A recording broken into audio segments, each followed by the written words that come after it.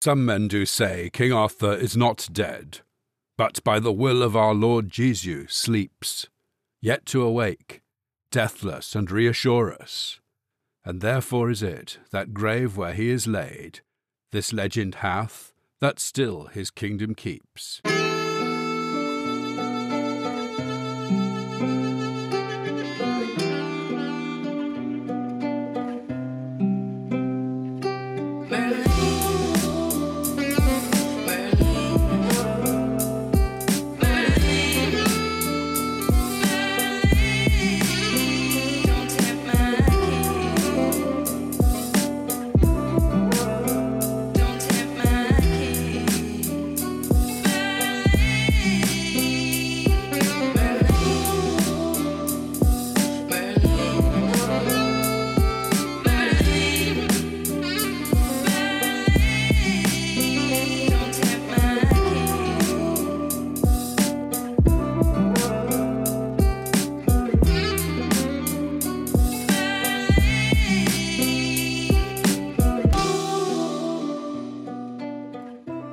I'm Jeremy Greer.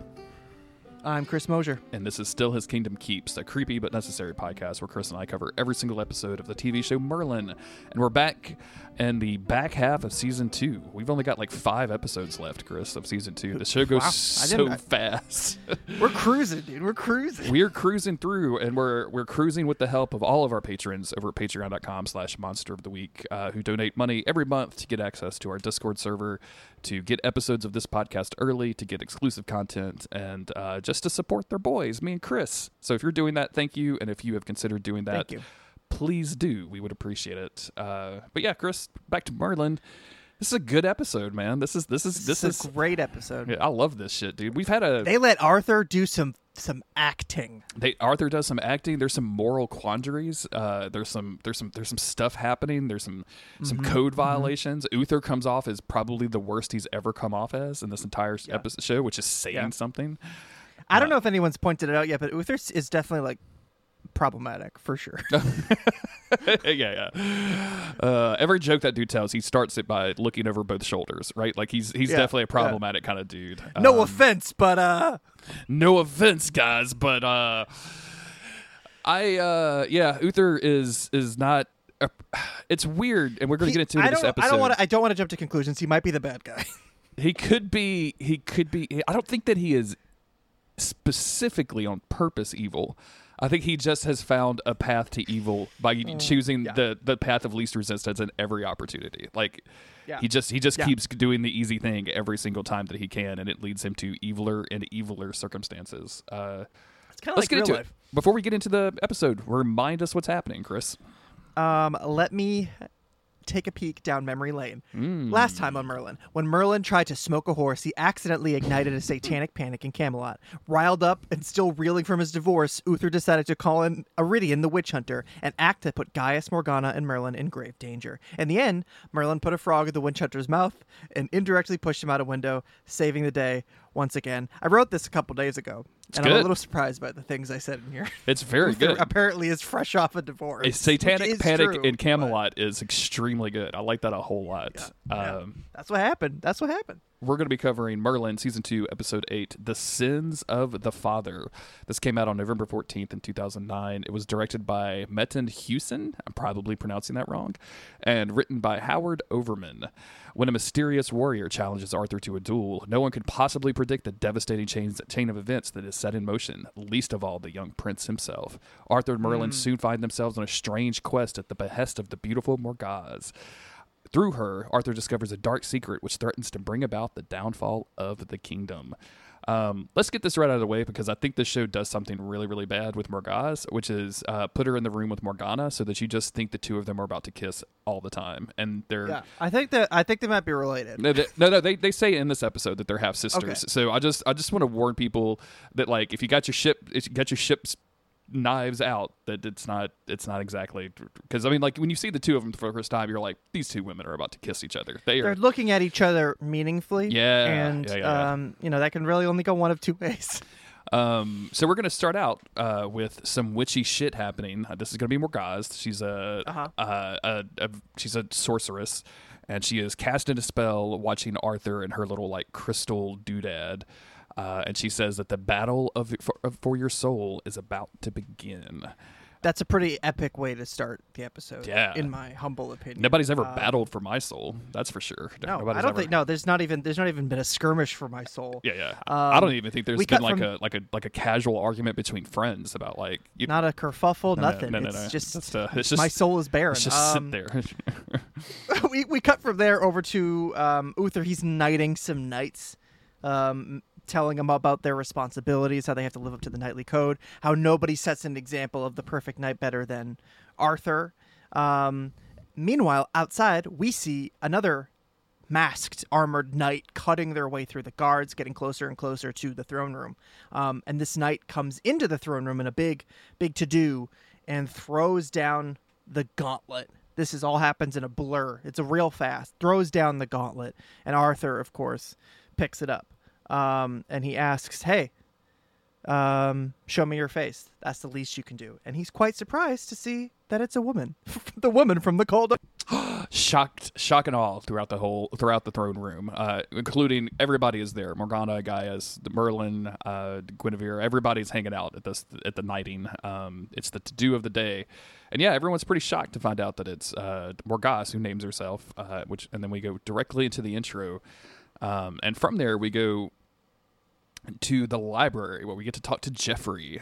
Uther and Arthur are doing the I can't remember, what is the dog basketball movie? Air Bud. Yeah, they're doing the Air Bud thing. Where they're doing the Air Bud thing. Like, there's no rules against women challenging knights. knights. A dog can't play basketball. What do you mean that a dog could be a knight? We need to tighten this shit up. We really got to tighten it up. Yeah, so they're like, yeah, there's nothing in the rules that says a woman can't challenge you. These boys are fuming. They don't know. Oh yeah, they don't know if it's chivalry chivalry or misogyny or if those are the same thing, but they're fuming. Yeah, they're very, very confused because, like, Uther, just in general, doesn't want Arthur to risk himself, especially against a woman who has proven herself against, like, 4 or 5 knights already. But Arthur, like, has the misogynist thing of, I don't want to fight a woman, I don't want to kill a woman. And then also, like, if he loses, then he is lost to a woman. And then, that misogynistic way of thinking of, like, oh, I can't lose to a woman either. Yeah. Like, it's bad. It's really bad got on my himself masculinity if I win her. pinned down here. Yeah, he's very complex. He's very confused about all of this. Meanwhile, one of my favorite things in this show that happens, and it happens constantly, is Morgana looking out of the window at the courtyard, where she sees Morgause just like doing some sword stuff down there. I love it. I don't know why people love to just exercise in the courtroom outside of Morgana's window, because we've seen Arthur do the same thing. When we had. Who was it? The Green Knight? I don't know. The cursed knight who was brought back to life. Whenever that guy showed up, I'm pretty sure he was just standing outside of Morgana's window. And now Morgause is here too. So that's the spot. That's the fucking spot. You see a maiden up in a window, you're like, I'm posting up right down there. It's time for me to pose. This is where I do my TikTok dances from now on. And you're not looking up. You're not looking up at the maiden. No. You kind of gotta play it cool. You gotta act like you don't know she's there. And Morgana mentions like, oh hey, because Guinevere is coming up and like asking questions, and Morgana's like, I feel like I know this girl from somewhere. I know this person. We go over to Arthur's room where Merlin has a very tiny hammer, and I'm just assuming that he's like hammering dents out of Arthur's the armor. only thing that he could be doing with that tiny hammer, unless he has tiny nails. The prop department is just fucking killing it, like just making me question everything that goes on in this episode. Merlin stays busy with these chores, but the conversation kind of just revolves around the same thing that Arthur had with Uther. It's just a little bit more candid, maybe, but he just feels awkward. He feels awkward having to fight a woman because he's, I guess, never done so before. I just think that Arthur should know by now. You know what? He doesn't have a mom, and so he doesn't have a strong female figure in his life. But I was going to say, like, he's got Morgana, he's got Gwen. Like, these are drug-addled mind. I think that Morgana was probably a good example for Arthur. No. He doesn't know what to do here. I was really getting myself wrapped up there. I was like, let's just pump the brakes. Almost as wrapped up as Arthur is, because he doesn't want to be seen as a coward to run away from this fight, or a killer who would just kill a woman. And Merlin points out like kind of the obvious thing, which is, hey, you need to be careful because she has proven herself quite well, and she could use that hesitancy to her advantage. Yeah. Like, and it's not like you challenged her. Like, you're not like, it's different to like punch a woman. Like, that's not cool, Arthur. But she challenged you to a sword fight. Like, she engaged this. Like, you're allowed to. You're allowed to do. She's got better armor than you, which says something. Let's just take it as given that this also is just the dumbest premise for a fight ever, that you just can throw a glove at somebody and then like instantly challenge the Prince of Camelot. It's a real dumb system that we got ourselves into here. Arthur decides, like, hey, Merlin, you need to go see Morgause. We've put her up in the penthouse suite in Camelot for some reason, even though we don't know who she is. Dude, that's so fucking ridiculous. They're crazy. They're crazy in this one. the rules to this thing are crazy. She killed several guards. She killed several knights of Camelot. That's murder. That is murder. Murder, bro. And now she's going to fight the prince tomorrow, and you're just like, well, give her the finest room in the castle. So he gives Merlin the job to go talk to her and to get her to withdraw from the challenge. So Merlin does his sneaky sneak, but instead of just being able to sneak around a little bit, he's instantly confronted by Morgause and her sword at his throat. And he kind of struggles to get the words out, but he's able to, like, Arthur sent me, he wants you to withdraw, and, you know, because he may kill you and he doesn't want to do that. And she's like, I don't think that's going to happen. Yep. I am totally okay with all of this situation that's happening right now. You need to leave and get out of my room. Yeah, she's like, did you not see the way that I fought my way into the Camelot? I killed several men. She's in this room for a night, and, like, I think 3 people enter unannounced. Everyone's coming. While she's here. It's like ridiculous. The mysterious armored beauty. Like, whoa, we gotta go knock on her chamber door and see what's going on. I wish they would knock. I don't think that anybody Merlin knocks. They just, like, open the door. Knock. That's his trick. Yeah, and I don't think he's Morgana like, hey, if it's unlocked, I'm coming in. Yeah, that's might as well be a enter me sign as far as I'm concerned. We jump over to the tourney site the next day. Morgana looking awesome, looking amazing in this killer fucking dress. Crowd is getting psyched up. Merlin is trying to convince Arthur that, you know, hey, no matter what happens, she challenged you. You're not to blame for this. And then it's time to fight. Uther starts the ceremony. Arthur gives her, you know, kind of offers her one last time, like, hey, we can take it out now. And she's like, nope. And it's a huge fight scene, Chris. I've been on the record before saying I like this stuff, and it doesn't get any worse here. It's great. Fun stuff. It's fun stuff. The sound effects are so extra, my man. Like, it's just clangs and dude, it's so good. And yeah, so it's a pretty good fight. Arthur is able to score a blow on her arm, and she drops her sword, and he kind of backs off, lets her pick up her sword again. But then they're back into it. And before he knows it, Arthur ends up getting his ass handed to him, and suddenly he's on his back with the sword pointed at his heart. And prone in this position, she's like, hey, I'll let you live, but you have to come to find me in 3 days or whatever she says, and accept whatever challenge that I give you at that time. So it's either die or accept a new challenge. Those are your 2 options. Yeah. And I love this scene for a lot of reasons, because Arthur is, you know, this is a way out, but he's also, you know, pretty embarrassed about this situation. Like, he obviously did not win. He's the best warrior in the land and all of that. But also there's a crowd shot behind, like, when she puts her arm down to lift Arthur back up after he agrees to this, there's a shot in the back, and then there's a dude who, like, looks to the guy next to him and raises his arms in a shrug, like, what? Yeah.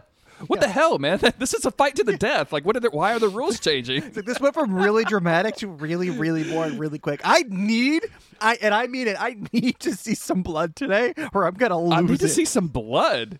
I don't own anything. All of my possessions belong to the king. This is my only outlet for violence. I need this to be something, says the random extra in the background. He's like, I'm freaking out, man. I'm freaking out. This has to be a real bummer. Like, imagine, like, I feel like it's the same energy of going to the concert and, like, being in line, waiting for the dude to show up or waiting for the band to show up, and then the band just cancels at the last minute. Yeah. And then, like, you've got all of this, like, pin up energy, and you've been stretching for the mosh pit all night, and like, you're ready to explode. The opener didn't go that hard, but you're like, it's fine. I'm all keyed up now. I'm all keyed up. You're 3 beers in. You're keyed up. You're ready to thrash up that pit. You're 42 years old. You don't belong in that pit with the teenagers, but you're in there anyway. And then they cancel. Then what do you do? Yeah, and then you find out that the drummer for Nickelback got an STD, so he can't perform tonight. Worst case scenario, dude. Worst case scenario. What to tear up that Nickelback pit.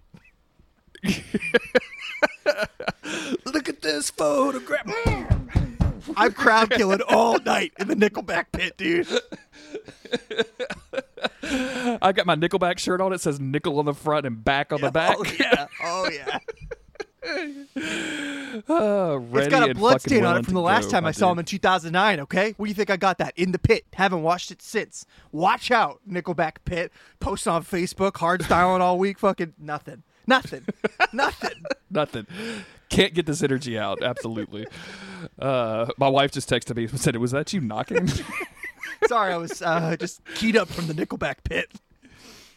Oh man! After the fight, Gaius goes to visit Morgas because she got the cut on her arm, and kind of just wonders out loud if he knows her. And she's like, "I came here as a child." Man, they're but really she probably treating her wouldn't remember like me." royalty around here. Dude, like this chick just rolled up, killed a bunch of dudes, knocked Arthur to the ground, threatened to kill him, and then walked out of here like you owe me some medical care. Crazy. Like, what the fuck? Crazy. And I guess, for Morgana and Gaius are like, okay, I feel like we know her from somewhere. Maybe they're treating her. I just want to know who gave her the room. I just want to know. Yeah, who booked, what are who the booked the rules to penthouse this? for her? I gotta know who booked the penthouse for Morgas. I guess, you know what? We could talk about it all day, but let's just move along. Gaius feels as though he knows her. So that's two people now who feel like they have some sort of strange connection with her. Yes, and this doesn't go anywhere except he notices that she's wearing a significant bracelet. Like there's a bracelet. He's like, of wow, that's quite significance. it's quite a piece you've got on. Yeah, and she's like, if you take it off, it says Nickelback on the inside. Check that Check out. it out. That's I got awesome. it at the concert in 2009. Nickelback, he says He's like, but Gaius this does as not his appear eyebrow to be made climbs to the of moon. nickel. Nowhere is it worn on a back. I do not understand, Morgas. Please tell me. What are we talking about here? Oh, she's basically like, yeah, so we should get the bracelet. Something's up with the bracelet. It looks like the kind of bracelet that the Witchfinder planted in Gaius's laboratory last week. 100%. But she got a lot of those. Yeah, lying she said she around. hasn't been here since she was a baby. So hey, there's no way that you would know me. Okay, I guess. See you later. And then we jump to Arthur's room where Merlin is like removing Arthur's armor and he's Arthur undressing is him. He's bemoaning undressing him. He's undressing. You could say he's undressing him. Arthur is bemoaning the fact that he has been humiliated, and Merlin's like, "Yep, Yeah, absolutely. You got owned, you definitely bro. have. You got owned, my dude." And then we jump to Morgana, who makes the second Beep, beep. just spontaneous She entrance into yells- Morgana's she still, room. yells beep beep from down the hall, and Morgause looks up like, "What the fuck was that?" And then suddenly she's like, "Hello!" The door's open, and Never heard Morgana's of standing beep there. beep. She introduces herself as the Lady Morgana, which is what I think I should start. Like, I'm going to introduce myself as the Mr. Greer. the Lady Mosier. You know what I'm saying? at your Like, this presence. is. Come forth. Yeah, absolutely, dude. The future Lady Mosier. You should get Jess to change her Twitter handle to the future Lady Yeah, that would Mosier. be I fun. think that'd be very fun. cute. Hey, Jess. Hey, Jess. Hey, Jess, if you're listening. Go ahead and take care of that for Hey, me. Jess. Like 4 years. 4 years I see. from now. I'm always going wild with the bootcut Johnums in the. I just knocked something over. I don't know what it was. I'm just not gonna look. I'm pretty sure it was a water bottle. It's fine. It was empty. We go wild with the Discord names, but I never change my Twitter name. It's always just Chris with a cactus. That's not what we're here to talk about, though. What we're here to talk about is the not romantic tension between these two. It might seem that way, but that's not what it is. So Morgana and Morgause, what a duo, dude. Dude, I love them. I love them so much. They make some awkward small talk at first, and then Morgause says the worst thing you can say to him, I think, which is "You look Thanks. tired." Great, thanks. And Morgana's like, "Yeah, I mean, cool. You know, I take a lot of weird drugs, but I guess that's still coming through, huh? Like, okay, I'll hit Guinevere with a bat so that my makeup can get better, I guess." Morgana does the thing where, have we met before? No. She sees the bracelet, and Morgause says, "Oh, this was from my mother," and she offers it to Morgana, who says, who is, of course, taken aback by this, and she refuses and like kind of scurries out of the room at this. And again, if you didn't know at the start of this that they were half sisters, which is revealed here in just a little while, you would think that like. I mean, the scene is just packed. I don't know if these two women just like each other a whole lot, or like, I don't know what's going on, but like, I've never ever. I don't know, dude. Like you just assume that these two are you have kiss no at any reason time, to and they do not, suspect. I because guess other than they're very half-sisters. similar names, but you have no reason to suspect that they're siblings. So they feel this connection, and it's yeah. I mean, it looks romantic. It looks romantic if you don't know any better. Unless we're just corrupted at And this then point like by because we just maybe we're, so. Yeah, Yeah. Supernatural has made us believe pretty that sure they're everybody's sleeping flirting. with everybody. I write into my notes at every paragraph. Morgana that night, I think it's underwritten or underlined, excuse me, by this next scene where Morgana is sleeping and she's kind of tossing. She's tossing and turning like she just met the turns, love of her life and walked away from it. And then Morgana is sitting there, like standing over her, like watching again. her. And then this woman the came into Camelot, killed several men, just randomly challenged showed the up. prince to a fight to the death. And they again, I have harped on this before. Morgana is effectively, I know, not in title, but effectively, she is the princess of Camelot. And we just let people into her chambers at all hours. There was an alchemist goofing around in there, putting bugs in her ears. Now we got this woman dropping magical bracelets on her. Like, who's guarding the door? Nobody, obviously. Nobody's guarding this entire wing of fucking Camelot. They're all open. Once you get into the fucking suite, the penthouse, where Uther probably sleeps, you're done for. You're done for. That's it. Like, you get full Merlin, access. the amount of chambers that Merlin has snuck into. What's going on with that? Nope, there's no security on this floor. Probably. Anyway, 47. we know that she's drugged out. She's not gonna. I mean, well, I was gonna say she's not gonna wake up easily, but I guess that's her fucking problem. She can't stay asleep, so that's not an issue. But like, we just gotta protect these people. That's all I'm saying. It just feels like we gotta do more than what we're doing. Because Morgause is able to sneak into this room, look at Morgana through the bracelet, and then cast a spell, and then she sets the bracelet down on the end table and like walks away. And when the camera pans up from the bracelet, we see that Morgana is now resting peacefully. Great. And we jump to the next day. This is a weird scene for me because like she came in full armor, killing everybody in sight, and again, I guess they just gave her. I don't know. I mean, like, okay, I don't know. See you later. It's just where did the horse come from? I don't get it. But she's packing up to go when Arthur comes up, and Arthur very like awkwardly says, "Congratulations on your win. You're very mighty. You're very skilled swordsman or swordswoman." And like obviously very confused. And Morgause just comes up and is like, "Oh yeah, you're totally cool. Just remember your promise." And when Arthur isn't looking, her eyes flash just like Merlin's do when he's casting a spell, and as she's looking at the horse. And she's like, "Hey, you need to come to me in 3 days." And he's like, "I don't know where do you live? I have no what is going on." And she's like, "Don't worry about any of that. You will know what you're." And he's like, "I hate this mysterious shit. Just give me a map. I don't like riddles. Last time I had a riddle, I had killed a unicorn and I had to go drink poison. It sucked. It sucked. It was bad. But she says, "Hey, you showed great honor by letting me pick up my sword when you disarmed me. You get that from your mother." And he's like, "How about a what? Come again?" What? Excuse me? Did you say mom? She says she knew Arthur's mother very well. And he's like, "What the fuck? How old are you exactly? Because you look like you're not that much older than me. And my mom's been dead for 20 years. I was going to hit on you, but now I find are you my aunt? I'm still going to hit on you because you knew my mom. What I need is a mom, here? But I could use an aunt still. I'll take an aunt in a heartbeat. Any female figure about it's just me and my dad, and he's fucked up. I mean, he's so fucked up, and Morgana's I got one basically friend, on and it's Merlin, and I don't even consider him fully human. So he's more staff than friend. If you know what I'm saying. Friends, really. Anywho, she's like, "Yeah, I knew your mom well. Anyway, bye." Okay. See ya. Morgana has to be shaken awake by Guinevere, who is kind of worried at first, and then when Morgana wakes up, she's like, "Wow, I haven't slept that hard." She's like, "You were majorly zonked, forever. Big M."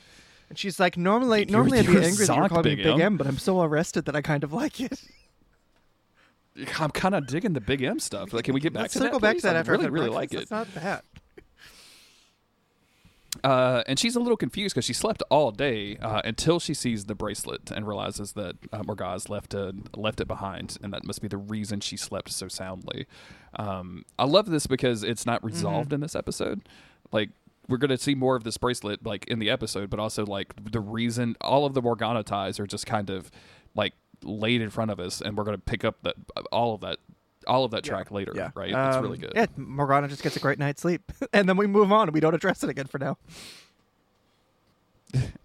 Meanwhile, Arthur is explaining to Uther the vague promise that he made to Morgause, and of course, Uther isn't happy. And especially when Arthur mentions that she knew Arthur's mother, Igraine. Igraine, yeah. Igraine? I think it's Igraine. I always get confused because there's the character from Wheel of Time, and I'm not sure if that's slightly different. Igraine. It's one of them. It's spelled differently because this is spelled with a Y. Ygraine. Igraine, whatever.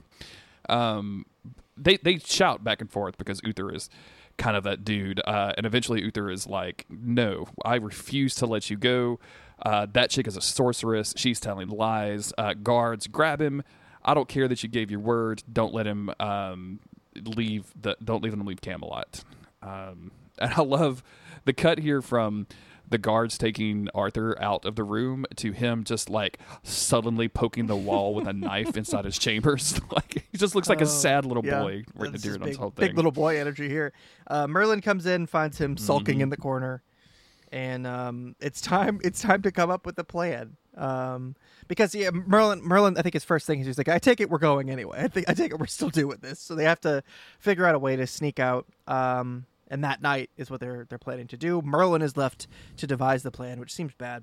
But he goes back to the lab, and he sees... Well, he talks to Gaius a little bit. They're yucking it up about Arthur's embarrassment. They love that stuff.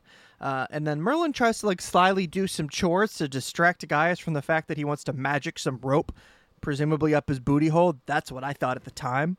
I think that I was incorrect on that assessment, but...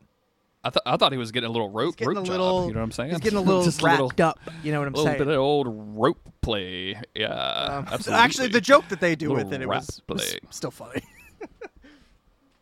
It is because I mean we see, and it's always funny when we see this stuff because like who wouldn't notice a rope snaking its way up Merlin's pants, right? Like what is Gaius doing? But the next scene he goes into Arthur's room. He's like, "Hey, I got the supplies," and Arthur just looks at him and goes, Are you bigger? Like, are you getting fat? Like, no, I just tied a rope around my stomach to walk up here and nobody noticed but you. He's so proud of himself. He's so happy with himself, dude. Like, he's so excited that this worked, that this whole plan that he put together worked. Except it didn't, because as they get ready the plan is for Merlin to hold the rope and for Arthur to climb down out of his window onto the ground below using the rope. Except Merlin can barely hold it, so like he drops most of the rope, and then they realize, the rope is not long enough. He stole a very short rope from Gaius, which is very hilarious. Arthur inevitably falls from his window. Thankfully, his fall is broken by a big pile of dung.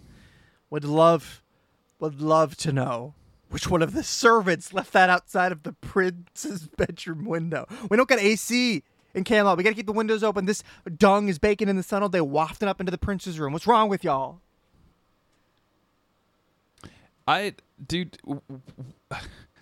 We've seen them scale like a fucking flush wall. Like it's so weird, like the powers that they give to these dudes sometimes. But the comedy of him falling in horse dung and like looking up at Merlin with a dirty face is very funny to me. I think that's really good.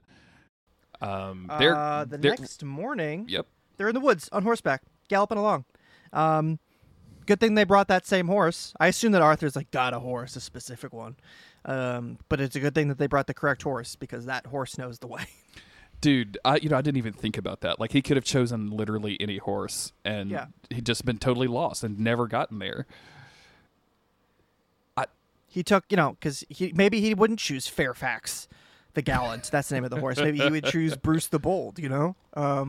I assume these are the types of names they have for horses in Camelot. I don't know. If you want me to, Autumn has a note on her phone, which is just potential horse names, all alphabetized. You've shared some of these before, and as far as I can remember, they were really, really good. Fairfax was on it, so I think that's where you picked that up really? from. Yeah, definitely Fairfax. It just feels like a good horse name. Also, I'm thinking Shadowfax from Lord of the Rings. Shadowfax, yeah, of course. Just throw the word fair in front of it, yeah. So yeah, luckily they brought this horse because this horse knows where to go. And as Arthur tries to go down the left-hand path, the horse takes him down the right-hand path. Merlin is amused and sort of exasperated that they're following a horse. We check in on Camelot real quick, where Gaius realizes that Merlin is missing, and then immediately reports this to Uther, which is very weird. Like anytime Merlin doesn't show up, do you just go to the king? That seems like a weird. I'm just Honestly, saying. That's kind of snitch behavior, guys. It's kind of. I've had a recent work thing where a coworker went and quote unquote snitched on me. and it's just weird energy. Because like I don't know, man. Like you could just call me and talk to me like we're adults, like we're just normal dudes. You could just have a conversation with me. Very strange. Very strange. But Uther runs to Arthur's chambers and of course finds them empty, and he's so mad that he like physically assaults one of the guards. And I know that they're his guards and I guess he can do anything he wants to with them, but like he actually like kind of picks one up and like shoves them out and yells at them a lot. It's kind of bad. He's angry. He's an angry man. Sirloin's really taking some heat this episode. Dude, poor Sirloin. Like he is just trying to do the right thing throughout everything. And like remember, like he kind of had a whole situation with the troll wife as well. So like this dude has not had a good like year in Camelot. Like he's probably thinking it's not Sir Leon's year for sure. Not at all. He's like, dude, I was supposed to get a sword and go camping, and I can't even do that because I have a shitty boss. Can't even go camping. Meanwhile, in the forest, Merlin is doing Merlin stuff, basically just asking Arthur a ton of questions. Like, what do you think Morgause will ask you? Like, what if she asks you to do something worse than kill a woman? That would be bad. Like, what does your honor do then? Unfortunately for Arthur, this gets interrupted by, these aren't bandits. These are guards from a neighboring kingdom that they are, like, illegally trespassing on. Yeah, they're on Odin's land, and he sent out the Valkyries to take them down. Yes. And they kill him. They just kill them, as you do. You kill the guards. You kill these men. Merlin does a cheeky little... I don't think he drops a branch on a guy's head. I think he drops a man on his head from a tree. No. Chris, it's better than that. Because as, number one, Arthur has to save Merlin via dagger throw. Always extremely... always love to see a dagger throw. And then as his attention is diverted away from Merlin looks up and sees a guy in a tree about to hurl a spear at Arthur, and Merlin decides that the quickest way to handle the situation is to set the man on fire. We gotta put a stop to this. He's really, that's inhumane. Truly. He's murdering a dude with fire. Like, as much shit as we talk about Uther executing people, like Merlin's body count is rising, dude. He's getting high. He's about to release. I don't know how many guys have seen Uther put a sword through. But I've seen Merlin kill a couple guys. I've seen Merlin kill several people, and also several several non-human beings have died at Merlin's hands. So True. They eventually get out of this fight, and afterwards, Merlin says, like, there's going to be guards everywhere. What are we doing out here? We should go back. We don't even know where we're going. We're just following a horse. And this is where Arthur finally reveals, like, oh, Morgause knew my mother. And you can tell that this is very impactful on Merlin, and we don't sit with it very, very long because we head back to Camelot, where Gaius, who no longer has a servant because Merlin disappeared, is delivering his own drugs to Morgana. Imagine having to do your own job.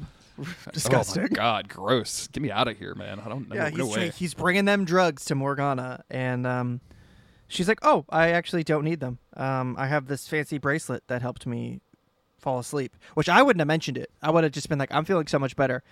Because if a bracelet is helping you sleep, what do you think it's made of? Lavender? Like, it's not. It says Nickelback on it, and indeed, Gaius checks it. He's like, it's the same one. Uh-oh. Because, I don't know. It's just weird that she's so forthcoming about the fact that a bracelet helped her sleep. Maybe it does have a little lavender in it.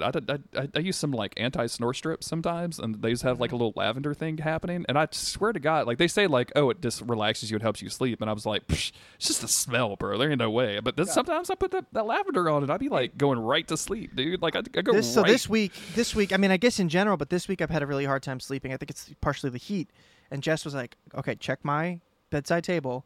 There's a can of or a little bottle of lavender pillow spray, lavender scent. What? I fucking sprayed the pillow and I'm conked out. Like that smell, that scent, like just puts me to sleep. I am going to Amazon right now. I'm just going to do it. Lavender pillow spray. Lavender pillows. I didn't even know they made pillow spray. I never thought about that once.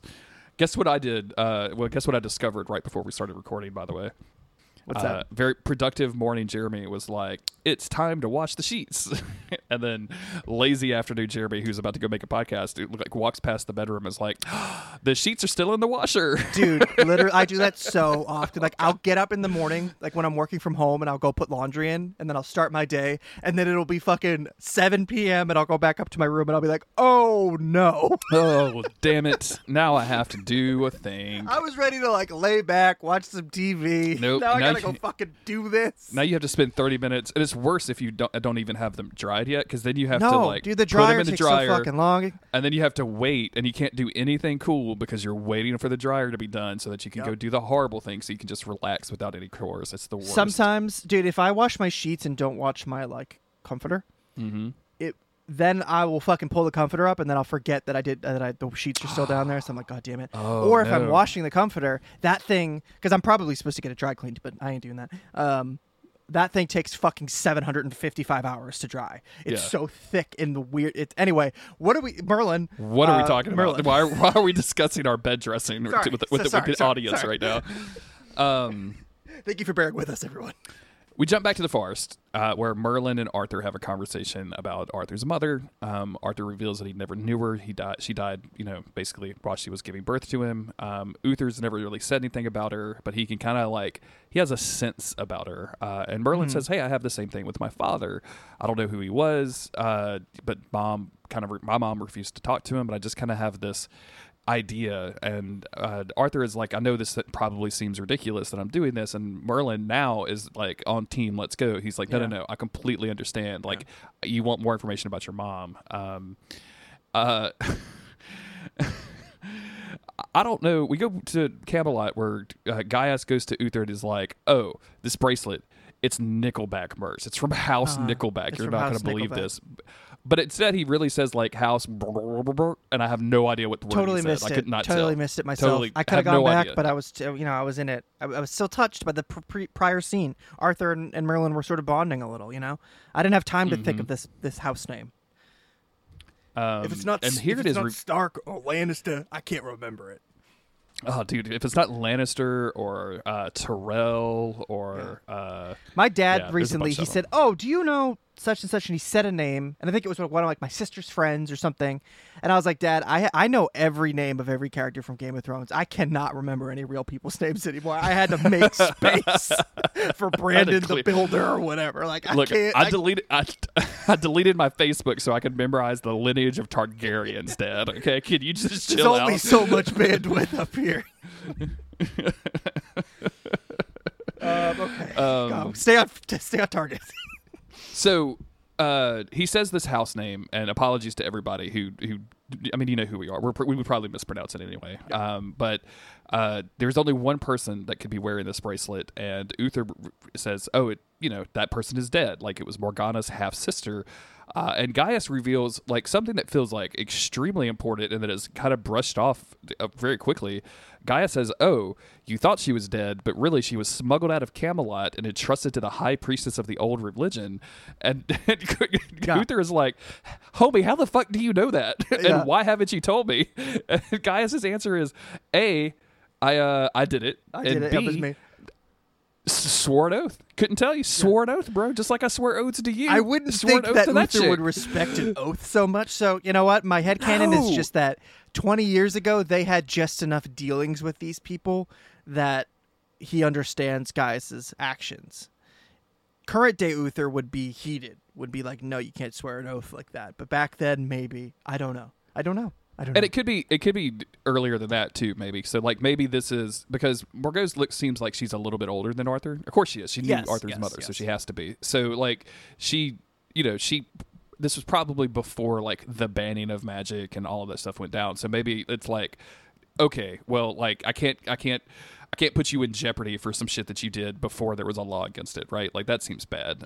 So Uther is just like, whatever, she's alive, now we have to deal with her.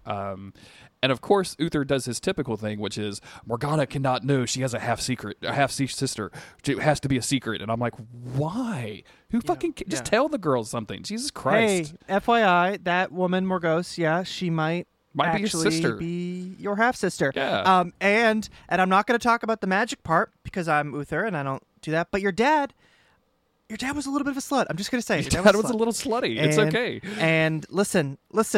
It was I didn't even know he was getting around like that, but he was getting around like that. Your dad was wearing booty shorts before, like, we really accepted that kind of behavior. Like, now booty shorts are super common. Before we even knew about jorts. Jort cutoffs. And when we say jort cutoffs, we're not talking at the knee. We're talking, like, mid, like, thigh. We're talking like inches away from a scrotal reveal. From you know party what I mean? time. Inches away from party time is what we're talking about For right sure. there. That's what I was going to say. Morgana already has scissors in her hand, and it's like, it's my family legacy. I gotta find me some sheets. I need some denim immediately. Okay, all right, okay. They can't take her lightly. She's a high priestess, or she was trained by powerful high priestesses, assumes Uther. I think he's correct. Yeah, That's correct. yeah. Using that. Okay, back to Arthur and Merlin. They reach a lake. They're like, hey, it's a dead end, but Arthur's horse just tromps right into the lake. We get some pretty cool scenery here. We get like a cool like Dark Souls waterfall in the background. Love it. With it's not a Dark Souls. I can't just call a thing a Dark Souls waterfall. It's just a beautiful waterfall. Yeah, Chris, with a cave underneath it, mix as it all up. waterfalls are supposed to have. This is definitely a Shadow of the Colossus waterfall. What are you doing, Chris? I Get agree. your shit right. I agree. My apologies. I was getting my my gamer facts mixed up. I love the fact that the horse just walks into the water and doesn't sink. I think that's super cool. And walking through a waterfall is super dope. I thought that maybe that this chick was just like living in this cave for a moment, and I was like, man, it's got to be really annoying to get wet every time you need to get into your house. Yeah, it's not something but, I want to deal with. Umbrella. Instead, they walked. Maybe I don't know. Yeah, umbrella, I guess, or maybe like a secret button. Like she's magic. She probably just like Some has like James an umbrella Bond spell. Batcave shit or something. Yeah, I don't know. Yeah. Give me my bat umbrella, please. But actually, it gets better because not only do you have a dope waterfall cave entrance, but then it opens up into a little like valley with a ruined castle. It's not even fully ruined. Some parts of it look like it's whole. Some parts of it look like it might have central air. Other parts of it are like overgrown with brush, and the ruins are being overtaken by nature, which is the best thing that can possibly happen to a ruin, a structure of any kind. Truly, one part is just a hamburger. But it's a merry-go-round, but in the shape of a hamburger. I was gonna mention the hamburger merry-go-round. Yep, that's another cool part. Merlin gets distracted for half the episode over there. He's like, okay, you're gonna go do the meet your mom or whatever. I'll be on the hamburger. Yeah, I'm gonna be on the hamburger merry-go-round. Call me when you need me. I'll be over here. I love this castle situation. Like, I love that Merlin will just like. The show Merlin will just throw this out because like they're a day's walk or a day's ride. No, I guess they did have a campfire, so they are no more than maybe 30 miles. How far can you get on a horse in a day? Probably I don't know. But like, let's say 50 miles away. Like they're like 50 miles from Camelot. There's this hidden castle behind a fucking waterfall. It's dope. It's so cool. It's just excellent. Yeah. They go in. And the first thing that they see is that nobody is there. Arthur's like, oh, she must be a sorceress. And Merlin's like, I don't know. She didn't look like she was using magic. And Arthur's like, oh, what would you know about magic? Now, you take away the irony of that statement. I think Merlin would know a lot about people using magic, considering there's been not like 3 tournaments in that very location where a person used magic to try and kill Arthur or Uther. Not to mention the magic hijinks they get up to like every week. They single episode bore witness to a man vomiting a frog just yesterday. And also, Arthur, do you remember the time that like a witch like sang a song and possessed you, and I saved you from her? Like, I know a lot about magic, my dude. Remember when your dad married a troll 2 weeks ago? Do you remember when you killed a unicorn and I went into a labyrinth and had to drink poison? Like, so all this stuff has Arthur, happened. I think I know a thing or two about magic. And if you don't mind, that hamburger looks like it needs a pickle. You'll find me over there. See you later. I'm gonna go be the pickle to that burger. I'm gonna go be the pickle. So they go inside. Morgos is like, "Hey, what's up, dude? Great to see you. I'm glad to see you have accepted my challenge. Okay, here's the actual challenge. She appears. She's very ethereal. She's not wearing armor. I think she's wearing a dress. Whatever. She probably looked cool. I can't remember. She comes out. Looks amazing. She looks great. She's like, here's your challenge. There's a chopping block. I'm holding an axe. I want you to put your head on that chopping block. Here, this is your test. And Merlin tries to stop this, but Arthur, desperate to know about his mother, he agrees to it, and he puts his head on the chopping block. And there's like a long moment of suspense. For a second, I thought that Merlin was going to ruin it all. It was like, she's not actually going to swing it, but she's going to make it, and Merlin's going to do something. This is the reveal. No. Mm-hmm. That was what I was afraid of, because we know she's not going to kill Arthur. That's not going to happen. No, we've got but I was 5 worried seasons that of Merlin show. would screw this up somehow, but he doesn't. And he doesn't. Yeah, he doesn't. She lays the axe down, congratulates him for passing the test, proving his word to be true, and says that she will grant him one wish. And he says, I want to hear about my mother. And she says, perhaps you'd like to see her And Arthur responds, "More than anything." And she says, "As you wish." And this is all like, to me, this feels like genie talk. I don't know if you watched What We Do in the Shadows, the TV show. There's a bit in this current season where like one of the dudes like summoned a genie and he just has a bunch of wishes. And there's a long scene of them. He's like, he wants the biggest dick in the world, right? Like that's what his wish is going to be. And he decides. They go through all of this legal process of like, but I don't want you to make my dick the biggest dick in the world by making everybody else's dick smaller. You gotta avoid the monkey's paw version of this. You gotta get the wish specific. And this is which I thought was a really great joke. It's a perfect like way to teach somebody a lesson. That's very good. But this feels like very specific language. Like, would you like to see her? And he says, whatever, and it's as you wish or whatever. So like, I feel like there's some sorcery shit. There's some happening. genie speak. Genies are always tricky. I don't think we give enough respect to genies. I'm just gonna say that. Culturally, I don't think we give enough respect. If you have any like that whole scene, by the way, because the genie, like at the end of it, I hate to spoil a joke on a currently running TV show, but the genie is like, there's a moment where he's like, making dicks bigger is like most of my wish game, and like these guys are really really good at it. And then the best punchline is at the end where they come to terms with it, and they he gets the big dick and he looks down and he's like, wow, this is a really great dick. And the genie says, I was really surprised. It's only like an inch bigger than the one you had before. Pretty good. I don't know why. I don't know. I'm just telling jokes about that other people have written. I'm sorry. All right. Like, so meanwhile, Sir podcast. Leon, aka Sirloin, tells Uther, "Hey, we couldn't find Arthur," and Uther is of course freaking out. And then when the knights leave, it's just Uther and Gaius alone, and Gaius says that Morgause named dropped Egwene. And he's afraid that Morgause will reveal the secrets of Arthur's of Arthur's birth to Arthur. So that's definitely a big fear, but Uther can't do anything about it. So. And we go back to our ruined castle where Morgause is. We're in like the moonlight celestial garden now, dude. What's going on here? Yeah, it's so fucking dope in here, dude. I love this. She lights a bunch of candles. Merlin is like, hey, if you do this is some straight up magic shit. Like Uther is going to be really mad. And Arthur says, hey, maybe Uther is wrong about magic. Like maybe this person hasn't done anything to harm us. She's been on the up and up. Everything she said that she would do, she did. Maybe not.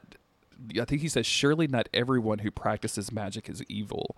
And of course, this is like a direct line to Merlin's heart, right? Yeah. Like this is something that he thinks about a lot, and he's astonished to hear Arthur say this, because up till now, Arthur has kind of just, if not like been enthusiastic about murdering a bunch of magic people like Uther is, he's at least followed in his father's footsteps about banning magic. So the idea that Arthur could potentially overturn this concept as he takes over the kingdom is something that's very important to Merlin. And it's just that moment of hope that is later going to be completely crushed out of Merlin that I just really... The writers didn't have to do this, Chris. They don't have to crush They could just make this pretty casual. So Morgause is ready. Arthur walks over. I wrote in my notes that she begins the smell because I wasn't looking at the... Yeah, so she begins the smell, and everybody's like, who's that stranger in my butt? What's going on here? Yeah, she's performing like a summoning ritual. She's got candles lit. She's doing the whole thing. Merlin can feel the magic. It's happening. This is happening. And then a woman appears. And I thought at first that she only appeared to Arthur, but it seems like everybody could lay eyes on her. And this is Arthur's mother. He knows immediately, I guess. This is supposed to truly be her. They embrace, and she says how happy she is to see him. And he's so overcome with emotion, they start to let this boy act. And he's so sorry for everything. Obviously, he didn't kill her. He was just born. But, you can see there's just this little boy who's never had his mom. And he feels that regret almost that he could have taken her from this world. And as emotionally powerful as this is, like, you're almost immediately put on edge because, he starts saying, I'm so sorry. Because he believes that she died because of him. I'm so sorry. I did this, and she's like, no, it wasn't you. It was Uther who carries the blame. And then he's like, wait, what? And she's like, no, we shouldn't talk of such things. Yeah. And we shouldn't do it. And I'm like, are you leading this dude on? Like, this is all, like, to me, this reads as almost completely fake, right? Like, this is all a setup.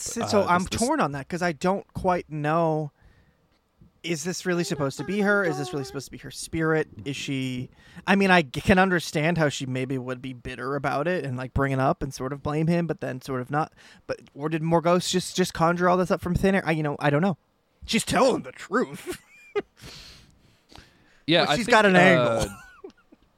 She's got an angle, and as we get into this, so Arthur's not content with that answer, so eventually he gets it out of her, and she tells the whole story that Uther was desperate for an heir. She wasn't able to conceive, so he betrayed her. He went to the sorceress Nimue to help conceive a child, and then she says, like, a boy made of magic. You can see, like, Arthur's face is just collapsing. Like, his whole world is collapsing.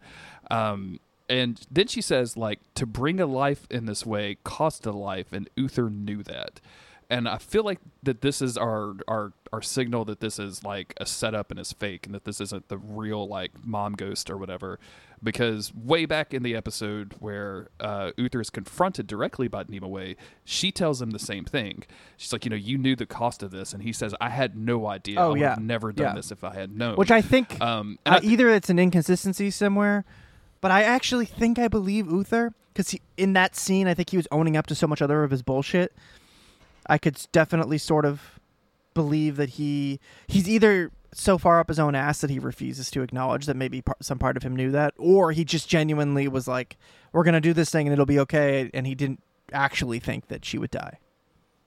Exactly, yeah. And I feel like I totally agree with you. I feel like Uther probably did this thing without knowing the consequences, and now and that's like the reason for his wrath against all of the magic people. And I feel like this is the moment that you realize that Morgause is using this creation and the knowledge that she has of what happened to affect Arthur to get him to do the thing that she wants him to do, which is to go murder Uther and see the downfall of Camelot. And what we see in the as Ygraine says, like, don't let this knowledge change you. I love you. And then when the spell ends, Morgause says, I can't bring her back. I hope this knowledge doesn't, I'm sorry that you had to learn this way. It's an unforgivable betrayal. And then she just walks off. You must be really mad at your dad, huh? It's a really, like, just fucking, like, of all of the plots and scheming that we've seen, this is really, really elegant. Like, Merlin is not even suspicious. He has no idea what's going on. There's no guy in a tree that he can set on fire, so he has no idea what to do with his life right now. He doesn't know. Yeah, he's like, I'll be back at the hamburger. I feel like I should have stayed out there. It's very funny to me. Yeah. So yeah, but yeah, guy. There's no. I don't want to jump too far ahead here. Let me see. Because he knows the truth now. Yep. And even if there was an angle being worked, it's still the truth. Okay. So yeah, they go back to Camelot. Oh yeah, Merlin tries to talk to him about him. He's like, "Hey, are you all right, man?" And he's like, "Get the horses. Get off that fucking cheeseburger." And he's like, "It's actually just a hamburger. There's no cheese. I'll get the horses. Arthur's like, I don't have time for your shenanigans, Merlin. Get the fuck out of here." I mean, I agree. It should be a cheeseburger, but okay, all right. I'll get the horses. I'll get the horses. They roll into Camelot. You can tell that Arthur is extremely upset. He jumps off the horse. He doesn't wait for Merlin to like kneel down so that he can climb off on using Merlin as a stair.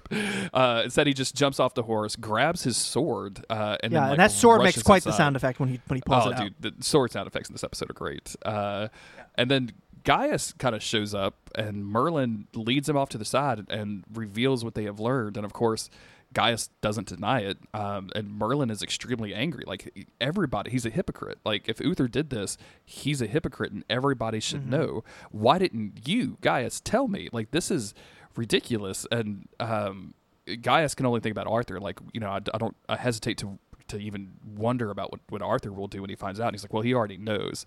And that's when Merlin realizes, like, oh, I should have probably followed my, the prince with the sword going after his father. Whoops. And Arthur storms into the throne room. I guess this is the throne room, whatever, the chamber. He's fuming. He's losing his mind. And he throws all of this new information into Uther's face, and Uther just sort of like very casually denies it. He's like, no, Morgause is lying, she's obviously tricking you in some way. He's keeping his cool. That's how he's trying to angle this. But Arthur is just like literally starts screaming at him. He's like, how many hundreds of people have you killed for magic when you're a hypocrite and you're a liar? He's absolutely he's really cutting loose in a way that we've never ever seen Arthur act before. Certainly not towards Uther. This is a totally different side of him. And as Uther stands there and demands respect, Arthur throws down the gauntlet. And he demands that Uther pick it up. He draws his own sword, and he's like, I don't care. Like, you pick that gauntlet up. At this point, everybody has been sent out of the room. Sir Leon is told to lock the door, not let anyone in. Yeah, he's like, pick up your sword or I'm going to kill you unarmed. That's what Arthur says. I want to get Uther's into. like, you're my son, you won't. I want to get into some of the things that Arthur accuses him of, because it's pretty vicious. Like, this is what fuels your hatred of magic. The fact that you did this, and that you can't blame yourself, you have to blame all of the magic users. How many hundreds of have you killed to ease your guilt? You're nothing but a hypocrite and a liar. Like, this is rough stuff. And I think it's really important to note that, as you mentioned, that he like casually just denies this stuff, but he's like actively lying too. Like, he's like, I don't know what that witch told you. And like, we know this story to be true. And even at this point, Uther is not willing to tell the truth and to come clean about it.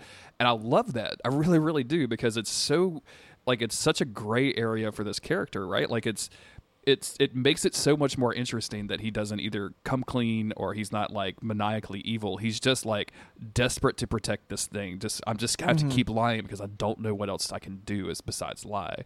Especially in the face of this like overwhelming anger, because Arthur, as he throws the gauntlet down and he marches towards and he threatens to strike his father, he has tears in his eyes while he's doing it. Yeah. And like, as you mentioned, Uther is like, you're my son, you won't strike me. And he's fucking wrong. Like, Arthur like slashes at him, and Uther is only barely able to block with his own sword. And then they start fighting, and boy, if you thought the fight between Arthur and Morgause earlier in the episode was like really intense and kind of scary, this is like on a whole new level. And I really appreciate the intensity that this scene that both actors bring to this scene, because it's for sure.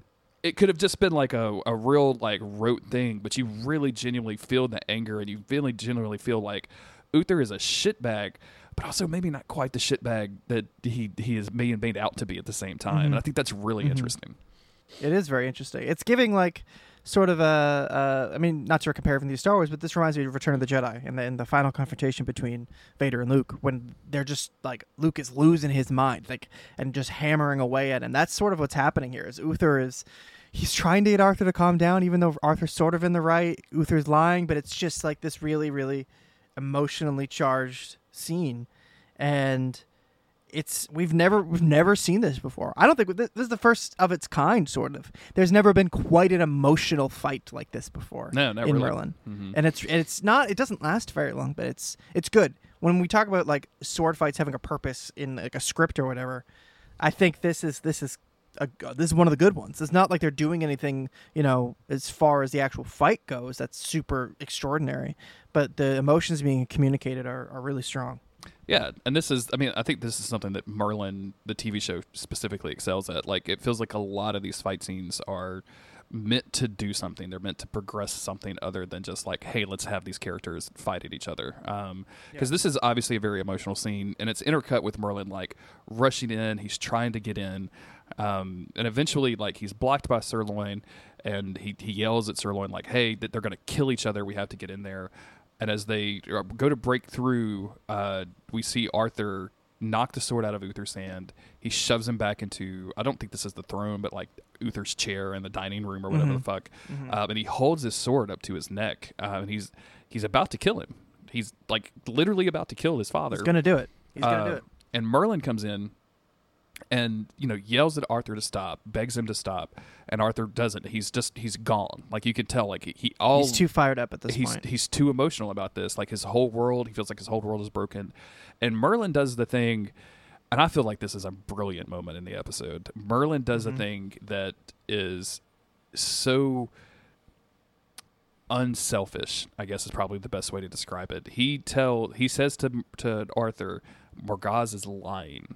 And as he does it, like, you can tell, like, he does not want to say this. It hurts him so much to say it, because he's labeling magic as evil again. Exactly. He finally had some approval from his friend, and he has to throw that away to save his friend. And, if this gets through to Arthur, and Merlin says, this is what she wants, the kingdom will be destroyed, this was her plan all along. And then there's this other really interesting scene between Arthur and Uther. Uther at sword point where Arthur demands that he swears that he did not do this thing, and Uther fucking swears about some shit, but not really anything that's important. She's doing some genie speak again. He's doing some genie speak because he's like, I could never do anything to hurt her, and which is probably true. Like, he probably did not know that she would die for this. Knowing Uther, he probably thought some rando citizen would die, right? Exactly. Like some random. He probably just thought he was like that's probably how he thought Tom died. Yeah, he was like, just go sacrifice somebody. I don't care. Go murder poor dead Tom. He's already dead. And Nimue is like, I don't think it works that way. Yeah, come on, bro. Come on. And I find it's funny because thinking back on that conversation, Nimoy's like, I wouldn't have done it either if I had known how things were going to play out. Yeah, exactly. Like, you've made everything suck really hard, my man. And it's so good because he's maintaining the lie at all costs, and Arthur just takes this at face value and kind of collapses in the chair with this like emotional wreck, and Uther like from the chair grabs him up and it's like, you mean more to me than anything. And it's this Arthur's really, just like crying here, and he's saying he's sorry. It's so emotional. Weeping. It's like you feel for him. You feel his pain. You really feel his pain in this scene.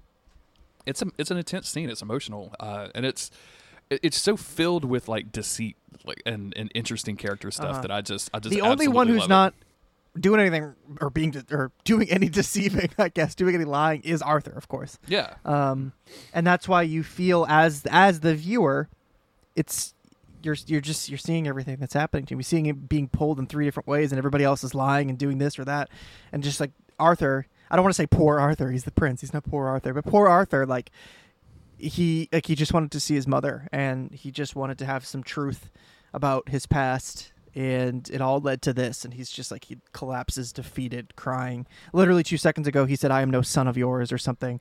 Like, this has been pretty intense for him.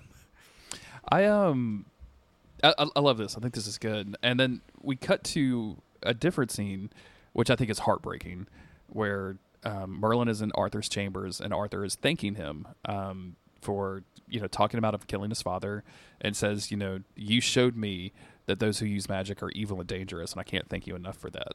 And you can see like Merlin, as the camera cuts to Merlin, he's just smiling on the outside and just devastated on the inside. He puts a big smile on his face, but he has like watery eyes. Like it's this fake, cheerful, this is the worst thing that's ever happened, but I have to do it for your happiness. Because at this point, like, they're besties, right? Like they're besties who flirt. And this is Merlin's life, and this is somebody that Merlin wants to accept him for who he is, and can't now, and has actively done something to prevent that from happening in the future, which has to fucking just kill Merlin.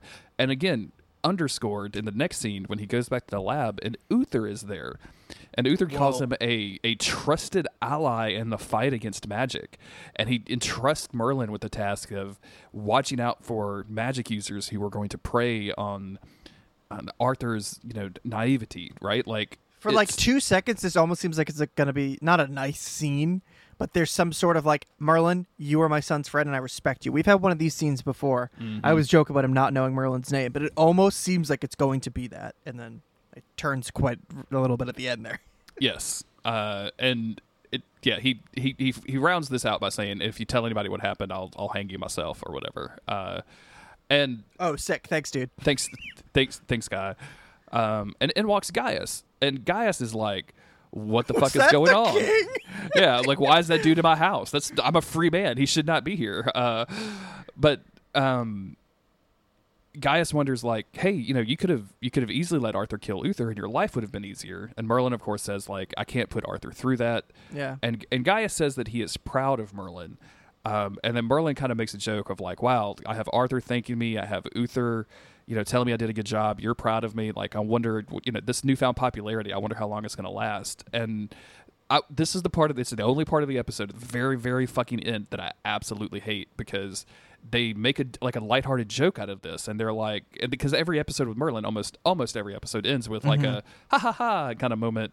And I feel like Merlin would just, like, especially with Gaius saying, like, he's proud of him, would just be fucking devastated at this, right? Like, would just not be able to, like, I want this episode to end with Merlin, like, going into his room and listening to The Cure for a while. Like, yeah, he needs a break, dude. He needs a break. And I get that the positive thing that we're supposed to take away from this is Uther dying would be good. I think especially for Merlin, but it just feels like that's the good thing. But as he said, of course, he could not let Arthur do that to himself, because Arthur would never forgive himself for his actions once he cooled off, once, he laid his father to rest. That guilt would haunt him forever, because that's the type of person that Arthur is. So I think when Gaius says he's proud of him, he's like, I'm proud of you for putting your own safety aside for the sake of your friend. But that still fucking sucks for Merlin, and he still deserves a night just listening to Boys Don't Cry in his bedroom. I want that dude to have some release after this, like have some, like, it just sucks that, like, oh, everything is a joke in Merlin land, because they do such a good job up to this of all of this emotional stuff, and Merlin having to do this like big lie to effectively save Arthur's soul, right, to keep him from destroying not only his father but himself in the process. It has to be devastating to Merlin, and I just really hate it that it ends with like a basically them like getting a couple of beers and going to the pool or something. Right. Like it feels totally off for me. Otherwise, what a fucking fantastic episode, right? Great episode. And we ended up with one more scene of Morgause scrying through her giant crystal, and she sees Arthur and Uther being all buddy, and she ain't happy about it. That scene, because she's looking through and like they're both signing papers and like clapping each other on the back or something. It's really fucking weird, man. Yeah. This somebody just told a really great Sir Leon's off screen, and he just cracked pretty wise. In oh there. yeah, he had nailed it. Both of the Pendragons busting up. Absolutely nailed it. Yeah, what a great episode. The introduction of Morgause, we're definitely going to see her again. I mean, obviously, like they left some of those threads dangling. The continuation of like what is with Morgana, why is she the ward of Uther in the first place? Like what else is Uther hiding? This like drama between Arthur and his relationship with his father, I think is really good. Like just what a fantastic episode overall. I agree. And then next week, Merlin kisses a girl. I didn't get to see the preview because for the first time Netflix was like, we're going to skip it. Okay, bye. I was like, whoa, what? You've never skipped the outro before. What's going on here? Yep. I do remember this episode, though. Yeah, Merlin kisses a girl. It's going to be good. You think I would ever forget Merlin's first kiss? Absolutely not. It's ingrained in my brain. Right next to the Targaryen dynasty. Yeah, that's right. Aegon. Other Aegon. Aegon II. Any last thoughts? Chris? Great episode. Great episode. Thank you, everybody, for continuing to listen, that are writing in, that are communicating with us on Twitter and various other social medias. We very much appreciate that.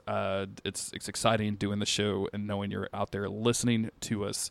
Thank you to all of the patrons over at patreon.com/Monster of the Week who continue to support the show. If you'd like to do that, go check that out immediately. There's links in the show notes. If you want to buy merch, we haven't mentioned that, but if you'd like our logo, like Sydney Dean did our logo, I think she still has stickers on her website, which is also linked in the show notes.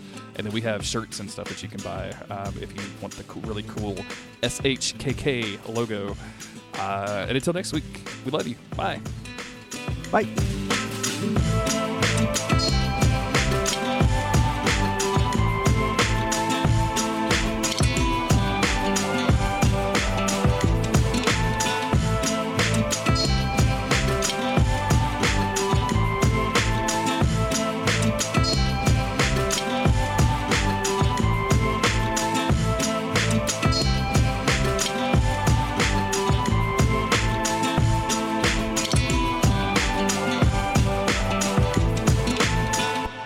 Hello, Jeremy. Hello, Chris.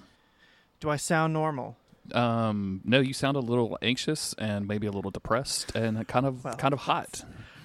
That's normal for me, but does my audio sound normal? Cool. My bad. Your audio is cutting out a bit, but also I am apparently downloading stuff. So I'll just I got full bars. I'll just pause this download of Bob's Burgers season 1 and bro, save the download of BBS1 for later.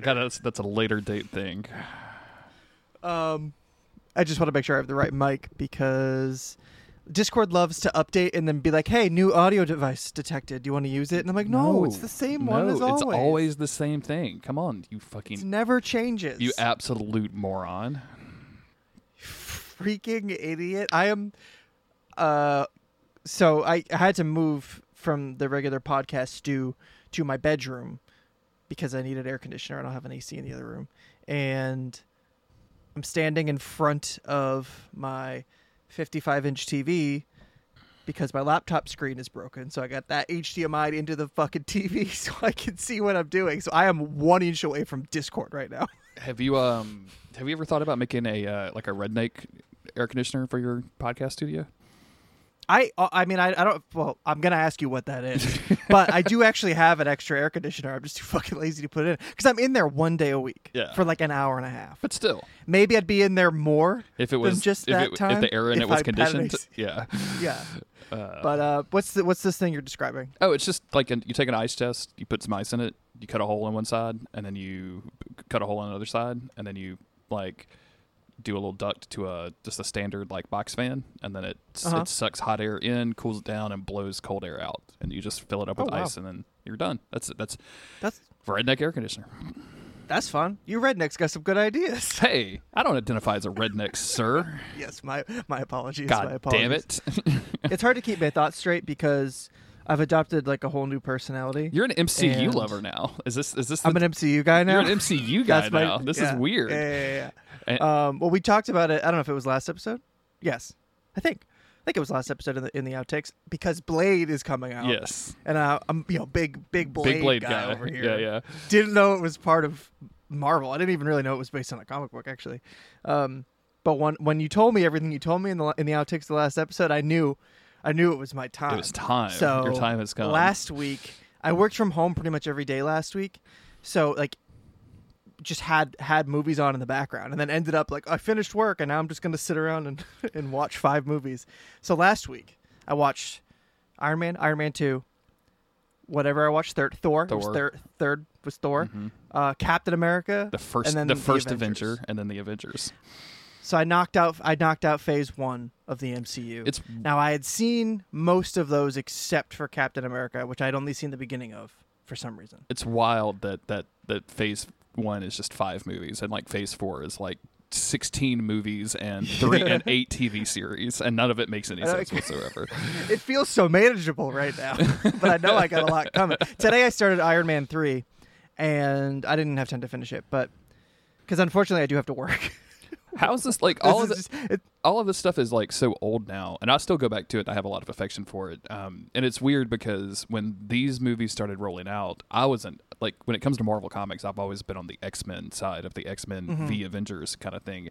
I read Avengers comics, but they weren't my favorite. Like Captain America, not my favorite guy at all. Like least favorite comic book dude of all time when I was a kid. Yeah. All into Cyclops, Jean Grey, Wolverine, Sabretooth, all the X-Men team like was super into that. So when they started rolling out these movies, and it was after like all of the X-Men movies had come out, I was like, I mean, okay, Iron Man is okay. Like they seem to do a good job with this. And then the Captain America movie was like, oh, this is a war movie. And the Thor movie was like, oh, okay, I guess like I don't really care about Thor. Like I think this all this is very stupid. And now I am so into it that when I go back and watch these movies, I'm like super fucking into it. Like I'm ridiculously into it. I will cry at watching Captain America: The First Avengers when the plane crashes and he's just thinking about Peggy. Like I get emotional just talking about it.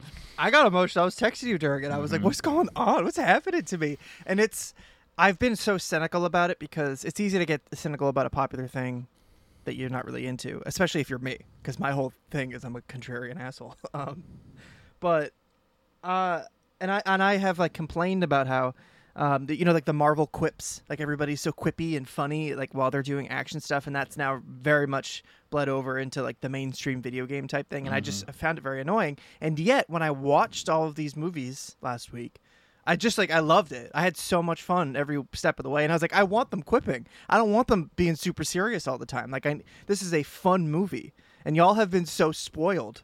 I mean, maybe movies get bad, but I always see so much, not as much with as Star Wars or something, but I do see a lot of like anger sometimes. Like if an MCU movie just isn't that good, but it's like even if 50% of them are bad, you still have like 20 good movies. Yeah, dude, and that's incredible. And it's gotten to the point now that like a real good example, relatively recently. So in the last couple of years, they've been doing these Disney Plus streaming shows, right? So we've gotten WandaVision, Falcon and the Winter Soldier, Hawkeye, Moon Knight, Miss Marvel, and I feel like I'm forgetting another one in there somewhere, but Loki has his own show. And I have liked almost every single one of those quite a bit. Like, I could rank them, and I think I have on my other podcast, but I mean, like, I have liked almost all of those, except for Moon Knight, which just was fucking like, it was just anesthetic to me. I just fell asleep. I would just go to, like, it was the most boring shit in the world. And then I look around and there's a bunch of Marvel fans that are really fucking into it. And then, like, Cole, another dude that I podcast with sometimes, who doesn't watch Marvel stuff and was only watching that because of the creators had made some other movies that he really liked. He loved it. He was all fucking into all this Egyptian weirdness and everything. Interesting. So, but I had to, like, I didn't get on, like, Twitter and be like, Moon Knight fucking sucks or anything like that. I talked shit about it on my podcast, but I feel like that's the time and a place that that's you the should time talk and about. place. Yeah, that's the time and place. I know. I get that there's like a general cynicism about the fact that all of cinema is kind of just is Marvel or is trying to be Marvel. I understand that, but as somebody who's totally outside of this, it is kind of crazy to step back into it and just be like, dude, like, what are the odds? Like, who, there's 3 Lord of the Rings movies, and that's it. There's 3 good ones. Well, then there's the 3 Hobbit movies, but that's kind of the problem. Like, the fact that they can make so much with so many different characters, so many great actors telling these huge stories, like, that's just, like, unheard of in movies. And I get that maybe everybody's a little exhausted by it at this point. But when you step away and you really think about what they have accomplished, it's pretty fucking cool. It's pretty insanity. Exciting. It's absolutely insanity. It's akin to, like, it's something that I don't think a lot of like media dudes really appreciate it. And I totally understand. Like, a lot of it is comic booky nonsense. Some of it is filmed, like the actual, like, working mechanics of it is all filmed kind of in a very sterile fashion. It's not lit particularly well. Like, everything kind of has the same kind of texture and tone throughout. And if you, especially because I've done this before, like, watched a bunch of Marvel movies and then go watch, like, a real fucking movie by, like, a real fucking movie guy. You know what I'm saying? You go watch a Michael Mann joint or something, like, and then you're like, oh yeah, this is what someone's making love to the frame via the camera right now, like that kind of stuff. But I'm with you, dude. Like, it's just popcorn movies, and it sucks that they have gotten so popular that, like, the inevitable backlash happens because they're just fun movies. And if you dig it, if you dig the characters, they do a really good job for the most part of telling those stories. And I think I've said this to you before. Like, the weird thing about those movies to me is that the more you watch them, the more you get invested, and the more you will like previous movies. Like, by the time you get to Ragnarok and you watch Thor 3 Ragnarok, and then you go back and watch Thor 1, you're like, oh yeah, I love this Thor guy. And it's not because of anything that happens in Thor 1, it's because of the charm and funniness in Thor 3 that you like that dude. Right. Captain America is the same way. Like, that first Captain America movie, I think there's a lot of heart to it.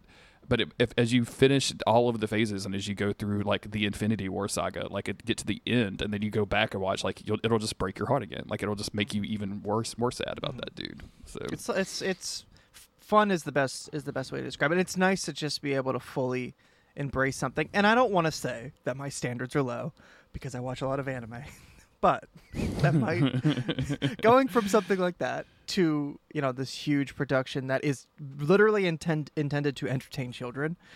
But it's just has so much excitement, so much heart to it. It's a lot of fun. It's a lot of fun. In 2008, when I rented Iron Man from Netflix, I watched it. No, I don't want to say I watched it reluctantly. I didn't have a lot of interest in it. I just was like, okay, whatever. We need something to watch this weekend, so I'll rent it. And was really surprised that I liked it so much because I didn't think I cared about Iron Man at all. I kind of liked Spider-Man. I liked the X-Men. And I had an interest in Thor because of his hair, probably. But none of that existed yet. It was just this Iron Man movie. I thought he looked like kind of a douchebag. Turns out that's on purpose. But watching it again last week, I was like, okay, this is still like a really just solid 3-act movie. Like, it's just a good ass fucking superhero movie. They get to the point. It's just fun, dude. Like, it's just really good time. And I think there's a conversation to be had about Disney, like, sucking up all of the media and stuff. But at the same time, like, definitely, they just released Miss Marvel, which was like a show about a Pakistani teenager getting superpowers, and a character that was near and dear to everybody's hearts, to, like, almost universal acclaim. Like everybody fucking loved this show, and it's because the show was good. Like every once in a while, they just fucking nail it to the point where it's like 10 out of 10 every time. The third Spider-Man movie, the third Spider-Man movie was like that with all of the weird shit that it did.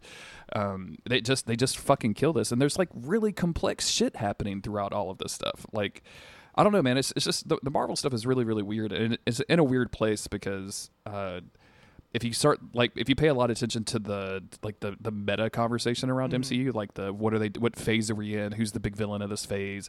Who's the big villain of this? Where does this all lead up? Like, who is the Thanos or whatever? I think you can get kind of exhausted and kind of tired, but if like, I don't know, man, like they made 6 episodes on a chick that is a great character in the comics that I never expected them to bring to life, right? Yeah. Like it's really nice. It's really good. They look like they're gonna fuck up that She-Hulk show, but that's okay. It does look a little strange. I've seen some of that. It does look a little strange, but what do I know? Iron Man 6. That's probably like plot wise like the most solid, straightforward movie of Phase 1. Thor, I think, is the best with the world building. That's where they start really bringing in all that other extraterrestrial shit, other worlds. Because they go goofy on Thor. They just go for it. Like, you look at Loki's horns, like his whole getup. You're like, dude, all right. it's so ridiculous. Thor, I think, is where you get like the immediate problem of like, we don't know how to do villains. Because I think the end of that movie is just like a big dude shooting fire. It's just a big dude. It's literally just a big dude that Thor fights. It's like a mid-tier Dark Souls boss. It's just like a mid-tier like random RPG enemy. It's Crucible Knight, dude. It's just a Crucible Knight with less armor. Like that's all it is. Yeah. Like it's a. And that problem is going to be persistent too. Like as you get into especially Thor 2, that movie's fucking incredibly bad. But like some of the sequels get they just don't have good villains. Like they just can't figure it out. And they don't figure that shit out until like way later, and they're just now getting to the point where like, oh, okay, this is interesting. So overall, good times to be had. I think Captain America probably the best like character study. Yeah, that's probably it. But it's like that one's just I don't really care about the plot. I don't care about Hydra and stuff. I mean, I know they'll probably come back or something, but I just liked the story of Steve and his dead boyfriend. But yeah, and then Avengers is just I'd seen Avengers before. I actually think I've seen it like twice before, but it was nice to have like the full context of every character like fresh right there.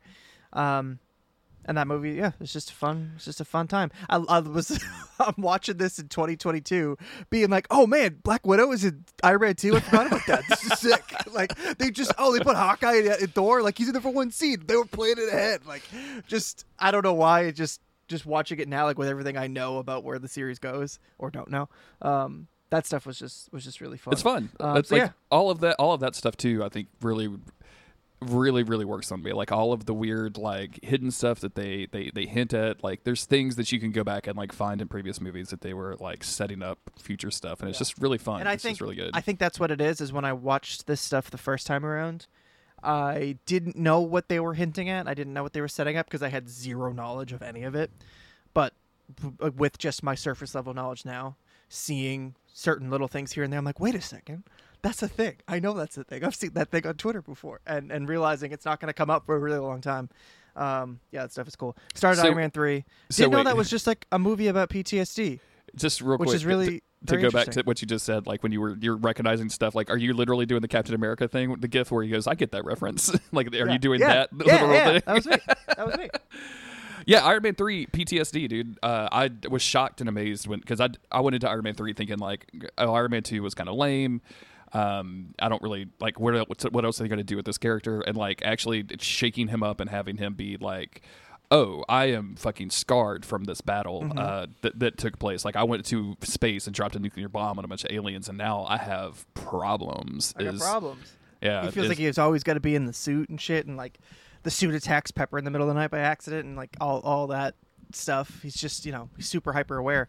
I hope they handle it well, and then the villains, not the villains, but these people who have clearly been, like, experimented on and fucked with are all just like wounded soldiers. So they're saying something with this movie. They're trying. I don't know if they'll nail it, but they're trying, and I appreciate that. This one, haven't finished yet. Seems like it's actually the most interesting story so far. Not the best, but the most interesting story so far, because it was a little bit little bit left field with some of that. I think very cool. I don't know what your list is looking like, but after that should be Cap 2, Winter Soldier, and I think that you will be fucking enthralled with Winter Soldier. You will love that movie because it's. I have seen it before, but again, without any sort of context. I didn't have the context of the first movie or anything. So I need to. I was telling Autumn about your MCU adventures, and she was like, "Are y'all going to talk about it on the podcast?" And I was like, "Probably." And she's like, "Well, you need to tell the story about how you made me watch Avengers." And this poor woman, she will go to any movie that I want to go to. Like if I'm like, "Hey, I really want to go see this," she'll be like, "Okay, cool, let's go." She is, we'll watch X-Men shit, whatever. For whatever reason, like with the Avengers, I watched like Iron Man, I watched Thor, but then I kind of got I wasn't like super into it, so I just kind of fell off of it a little bit. But when the Avengers movie was coming out, I was like, well, we got to go see it. So me and Autumn, we went to lunch. We cruised by the drive-through daiquiri shop. We pick up a couple of DACs. We head to the theater. Gotta lock in the DACs. Gotta lock in the DACs, dog. The triple shot banana rum punch. What? It's great. It's a $14 drink and it gets you fucked up. But you're in a movie. Who cares?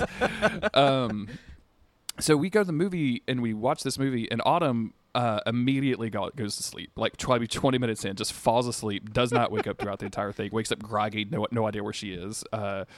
And I just thought that was like, oh, okay, she doesn't like these kind of movies, right? So I just like started watching all of the stuff by myself. I didn't even like get her in on it. But one day she's like, "Hey, I want to check this out," and she gets dramatic. She fucking loves Captain America, and by the time we get to the Avengers, she watches it and she's like on the edge of her seat, fucking clapping and cheering, having a great time, like perfect popcorn Saturday afternoon movie. And I'm like, well, what happened in the movie theater? She's like, you fucking dumbass, you didn't make me watch any of the other movies. I had no idea who these fucking people were. None of this shit made any sense. A Hulk was there. Captain America just showed up and started talking nonsense. Like none of it made sense. And I was like, you know what? I may have done you a disservice by this. I jumped you ahead a little bit. I said this to you, and Mark Ruffalo, he kills it more than anybody else in that movie, and I never ever would have thought I held that opinion. But it became a meme. That's almost more how I know it, of him saying like, "Oh, that's my secret. I'm always angry," and then he turns into the Hulk, and everybody's like, "Oh," because the whole movie they keep asking Mark Ruffalo, "Hey, what's your secret, bro? Why aren't you hulking out right now?" And he says, and then so having that in the back of my head, the first scene where he shows up in Avengers, like his eyes are like borderline like watery because he's so fucking angry. And and maybe I was sort of projecting onto him what I like am perceiving. But I was like, dude, he looks like he's so fucking mad, but he's talking really calmly like this. Like somebody who is absolutely about to lose it, but is just keeping their cool like right on that surface. I don't know if I'm giving him too much credit, but I thought he fucking crushed it. Oh, yeah. Yeah, absolutely. And it sucks because of some weird licensing thing with Paramount, they can't make a Hulk movie. Like they can't make very weird. Yeah. There's some, and I think that's just rumor, but that's pretty much like accepted rumor at this point. And that's the reason that they haven't done it. So Hulk shows up as like a strong number 2, which is what I take after a night out. Yeah. Am I right, Chris? Yeah. Right. He's like big sidekick energy on a bunch of movies, and he's great. Like by the time you get to Ragnarok, like that's some of the best Hulk, and then by the time you get to Infinity War, like they changed that character dramatically over the course of the movies, and it's really fun. I mean, really looking forward to him and She-Hulk because it's him kind of training a young Hulk, and it seems like it's going to be like almost like a wacky rom-com kind of thing. It's his cousin, like they're not dating, but like it's got that like rom-com energy because like she's a young a young lawyer. Yeah, absolutely. And that gets into some cool stuff too, because like the premise of the show is like, oh, we're creating superheroes are popping up everywhere. We're going to create a legal firm who represents superheroes in the legal system. We need a superhero lawyer. Hey, dude, there was one time in the comic books that Daredevil had Spider-Man dress up like Daredevil so that Daredevil could defend Daredevil in court. Oh my god. That's some shit right there, dog. That's some shit. That is some shit. Speaking of Spider-Man, I watched the Tobey Maguire one from I think 2002, whatever the first one is. Mm-hmm. I had to rent it. I rented it on YouTube because Jess and I decided we wanted to watch that. She really liked that when she was younger, so couldn't find it fucking anywhere. And I was like, whatever. I have YouTube hooked up to the TV, so I'll rent it on there for $3.99. And then on fucking Monday, 2 days later, they added it to Netflix. You bastards! Goddamn. That's a wacky $3.99. That's a very wacky movie. It's fun, but it is a very wacky movie. Very much. Okay, let's talk about Merlin so that I can get off the podcast and go finish Iron Man 3. Okay, let's do it.